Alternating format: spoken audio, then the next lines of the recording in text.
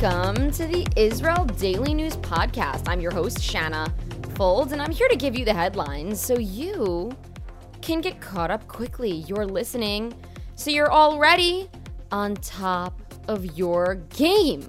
Survive and thrive, people. Knowledge is the best weapon. Today is Tuesday, July 13th, 2021 in the Gregorian calendar and the 4th of Av, 5781 in the Hebrew calendar. Now, let's get to the news. Charges of contact with a foreign agent and passing information to an enemy were brought against Yaqub Abu al-Kian, a Bedouin millionaire, yesterday. He even ran for Israeli Knesset in the past.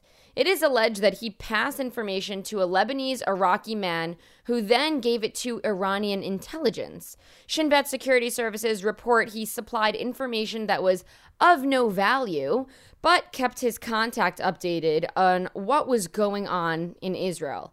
The accused's attorney says his client is loyal to the state of Israel and denies any and all allegations. And I know what you're wondering. How did this guy make his millions? In the construction industry, he's been detained for the charges for 20 days now. We'll keep you updated. Funds donated to Hamas in the form of cryptocurrency were seized by the National Bureau for Counter-Terror Financing. The Bureau was able to hack past the supposed anonymity that cryptocurrency provides in order to freeze the money, some of which was destined for Hamas's military wing. This seizure comes after an uptick of donations sparked by the most recent conflict. The CEO of the Israeli Bitcoin Association says the Bureau's ability to stop the transferring of funds to Hamas is evidence that Bitcoin is a safe currency. Palestinian Authority President Mahmoud Abbas met with the president of Turkey in Istanbul this last weekend. The two reportedly discussed Palestinian-Turkish relations, Palestinian political parties, and the Israel-Palestinian conflict. The Turkish president, a vocal critic of Israel, states peace in the region cannot be achieved until Israel ends what he calls oppressive policies. The men also discussed the humanitarian situation in the West Bank and Gaza, as well as strategies to bring together the PA, or the Palestinian Authority, Fatah, and Hamas, three different governing wings. Here is a fantastic personal story. My excellent tour guide friend, Ari Pulver, is hosting a birthright group here in Israel this week, and he referenced me to his group. Once revealing my name and the Israel Daily News podcast brand during his story to them, one of the students on the tour jumped up out of her seat saying she's a big fan of our show and that she listens to us daily from Boulder, Colorado. Lily Gross, thank you for your loyalty to the Israel Daily News podcast, and thank you for taking the time to inform yourself about Israeli news and affairs. Enjoy your 10-day trip to Israel. You have the most fantastic, knowledgeable storyteller, tour guide, Ari Pulver. Trust me, it does not get better than that, and I have been on different trips. I have led many trips. You really have the cream of the crop. If you are getting caught up on your Israel Daily News, send over a monthly contribution at anchor.fm/Israel Daily News/support. Subscribers will get a handwritten thank you note and a little poem that I come up with myself to let you know how thrilled we are to have your support. Thank you for your interest in being up to date on Israeli affairs. Israeli politics are world politics. We have one central link in the show notes, which you can click on, and it'll take you to the page where you too can make a contribution and feel good knowing that you're supporting independent journalism. You can also support us by leaving us a review on Apple Podcasts. 2, you can share the show with a friend. And 3, you can follow us on social media at israeldaily.news as well as Shanafold. My name has 2 N's in it, and I'm very sensitive about that. Last night's Sunset Series with Hillel Neuer was a huge hit. We had a big turnout at the Capella Bar on the 14th floor, and every single guest thanked me for the event on their way out the door, saying that they really enjoyed it and that it was very exciting to hear Hillel Neuer live and in person.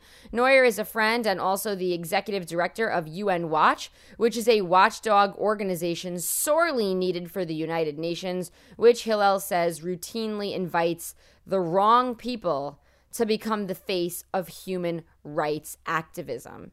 Neuer frequently represents Israel's case at the United Nations and mentioned that Israel is the only country in the world that has a day at the UN singled out just to tear the country apart. No other nation gets their own day for criticism, only Israel. Very interesting. Thank you for your lifelong dedication to this cause, Hillel Neuer. Some quick news updates before we go. Opposition leader and former Prime Minister Benjamin Netanyahu is publicly slamming current Prime Minister Naftali Bennett for working with Jordan, which is an ally to Israel, by the way. Israel is set to double the amount of water exported to the country since it is in a drought. Netanyahu says what Bennett doesn't understand is that Jordan is giving its oil to Iran, which is Israel's arch nemesis, and with good reason. Iran's leaders time and again threaten to wipe Israel off the face of the map with long-range missiles and atomic bombs. Netanyahu is referring to the creation of a potential future pipeline from Iraq through Jordan to Egypt, which would give Iran economic power to continue developing its nuclear programs. The idea was proposed in 2013, but has never been agreed upon. The leg that would extend into Egypt was never signed. Jordan would likely not funnel oil through this pipeline since Jordan doesn't really have much oil. The idea would be, though, to facilitate it for the other countries, including Iran, and that is what Netanyahu is saying is a big no-no and a danger. Here's a real high school Mean Girls story. Hezbollah, the terrorist group hailing from Iran and present in Lebanon, this is their proxy, and other places around the world, took out the time to release a video from 2006 when they abducted Israel Defense Force soldiers Sergeant Eldad Regev and Sergeant Ehud Goldwasser. The footage shows the Hezbollah assault and seizure of the two. The video is meant to commemorate the 15th anniversary of this incident, which spurred the Second Lebanon War in 2006 between Israel and Lebanon, which, by the way, I'm knees deep in research on this at the moment, reading about this historical event every afternoon, so I'm getting really caught up on the details there. The video also shows the Hezbollah fighters crossing from Lebanon into Israel and then firing at an IDF vehicle. That's when they took the bodies and carried them back over the border from Israel into Lebanon, and all of this happens before an explosion pops off. So that's the video that they released today in what they say is a celebration.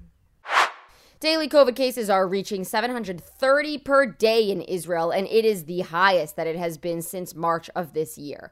45 people are in serious condition, with 10 on ventilators, using ventilators to breathe. There are currently 4,623 active cases in the Holy Land. A month ago, there were just 200. The positivity rate is just 1.33%, which is a bit higher than what was originally thought. Healthcare workers noticed a glitch in their system this week and said numbers were actually higher than they had been reporting based off of their system analytics. 4 people died this week from COVID-19, including 2 fully vaccinated 85 and 86-year-olds who were married to one another, and both suffered from pre-existing conditions but ultimately died with COVID. A 75-year-old woman and 48-year-old man died as well. If you're planning to fly into Israel, here is what you've got to know. Take a COVID test before leaving and upon arrival in Israel. So you got to take one before and one when you get into the airport, and you can pay for that in advance. Don't travel to high infection rate countries. Anyone who returns from a country listed as a risk must enter isolation. Anyone coming from anywhere, vaccinated or not, must enter isolation for 24 hours or until they receive a negative COVID test result, whichever one comes first. Children under 12 who are unvaccinated are required to isolate for 10 days. Anyone who is not vaccinated or recovered is required to quarantine for 10 days. Banned countries include Uzbekistan, Belarus, Brazil, South Africa, India, Mexico, and Russia. High-risk countries that require isolation. So, by the way, those that I just said, those countries are banned. High-risk countries include United Arab Emirates, Seychelles, Ecuador, Ethiopia, Bolivia, Guatemala, Honduras, Zimbabwe, Zambia, Namibia, Paraguay, Chile, Colombia, Costa Rica, Kyrgyzstan, and Tunisia. There's an interesting read in today's Times of Israel blog section by a man named Gerard Human, who says Jerusalem's mayor Moshe Leon is moving forward on tons of new developments because he's being influenced by big money. Human ultimately says that the people on staff approving such constructions around the city are not doing it with enough foresight and city planning, which is making the city, or going to make the city, ugly. I'll read you his strongest paragraph in the article. What is needed urgently is an up-to-date master plan that includes a three-dimensional building appendix showing clearly the proposed situation. Instead, we have the unremitting pressures of entrepreneurs who dominate the decision-making process through their connections and money for their own private interests. Speculative building is extremely dynamic. No one, including Jerusalem's mayor, has the slightest idea where all of this is leading. Human also says that the city's engineer is, quote, lacking even the most minimal qualifications for the role, end quote. I thought that was an interesting story. Not my opinion, highlighting this man's opinion. I thought it was very interesting and worth further research. Rudy Rochman, a famous social media star who defends Israel and tries to have honest dialogue with people surrounding the Palestinian-Israeli conflict, is missing. We interviewed him on our show back in December about his film that he's making. He's in Africa filming this. It is called We Were Never Lost, and it's about the Jews in Africa, Jewish people in Africa that descended from tribes that many people consider lost, and they actually are in Africa, some of them. Rochman has been unusually off Instagram and WhatsApp for days now and isn't replying to messages. It is believed that he's been detained in Nigeria, where he's filming, though rumors spread that he was kidnapped. Apparently, it was after interviewing a leader who outwardly opposes the current government regime. Rochman has reportedly been arrested with two other Israelis. He was in Nigeria with a Sefer Torah, or a Bible, that he was bringing to the community there. Apparently, Israel's foreign ministry is working with the Nigerian authorities to find out what happened. We reached out to our foreign ministry media partners asking for a statement. If I get any new information, I will keep you updated.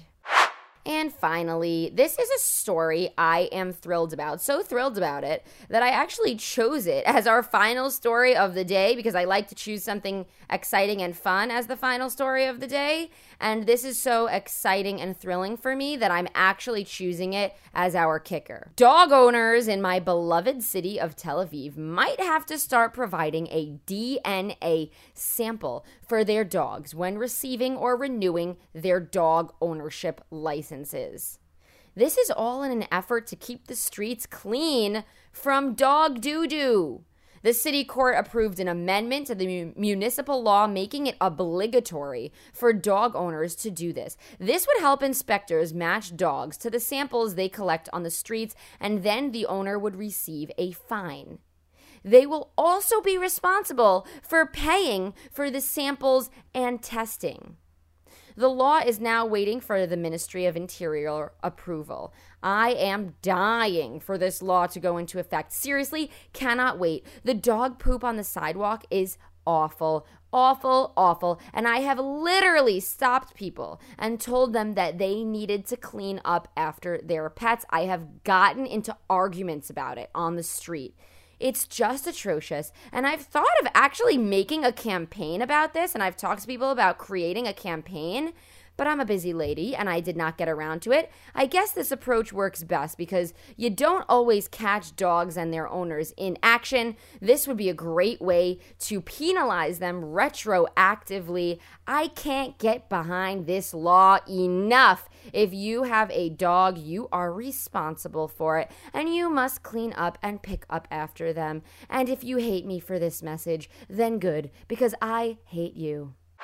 All right, well, that is it for today's show. Today is Tuesday, July 13th, 2021. Tel Aviv has a low of 24 degrees Celsius and a high of 31 degrees. That's 76 degrees Fahrenheit for the low, going up to 87 degrees for the high. Subscribe to the Israel Daily News Podcast on Spotify or Apple Podcasts or wherever you're hearing it from. We are everywhere. Don't forget to sign up to our Israel Weekly News Wrap. It's a newsletter with the top 5 stories coming out of Israel from throughout the week. Our website is back up where you can automatically sign up for the newsletter. Check out israeldaily.news. Thank you to Sophia J. for today's political stories, and Farah Fold, who's with our team as a business development intern for the summer, plus Michelle Milner for her social media work. I'll send you off today with Walking to Twilight by Erica Kroll. She's a talented Israeli DJ, and this is one of her latest hits. Have a great and productive day, and I'll be back here with you tomorrow.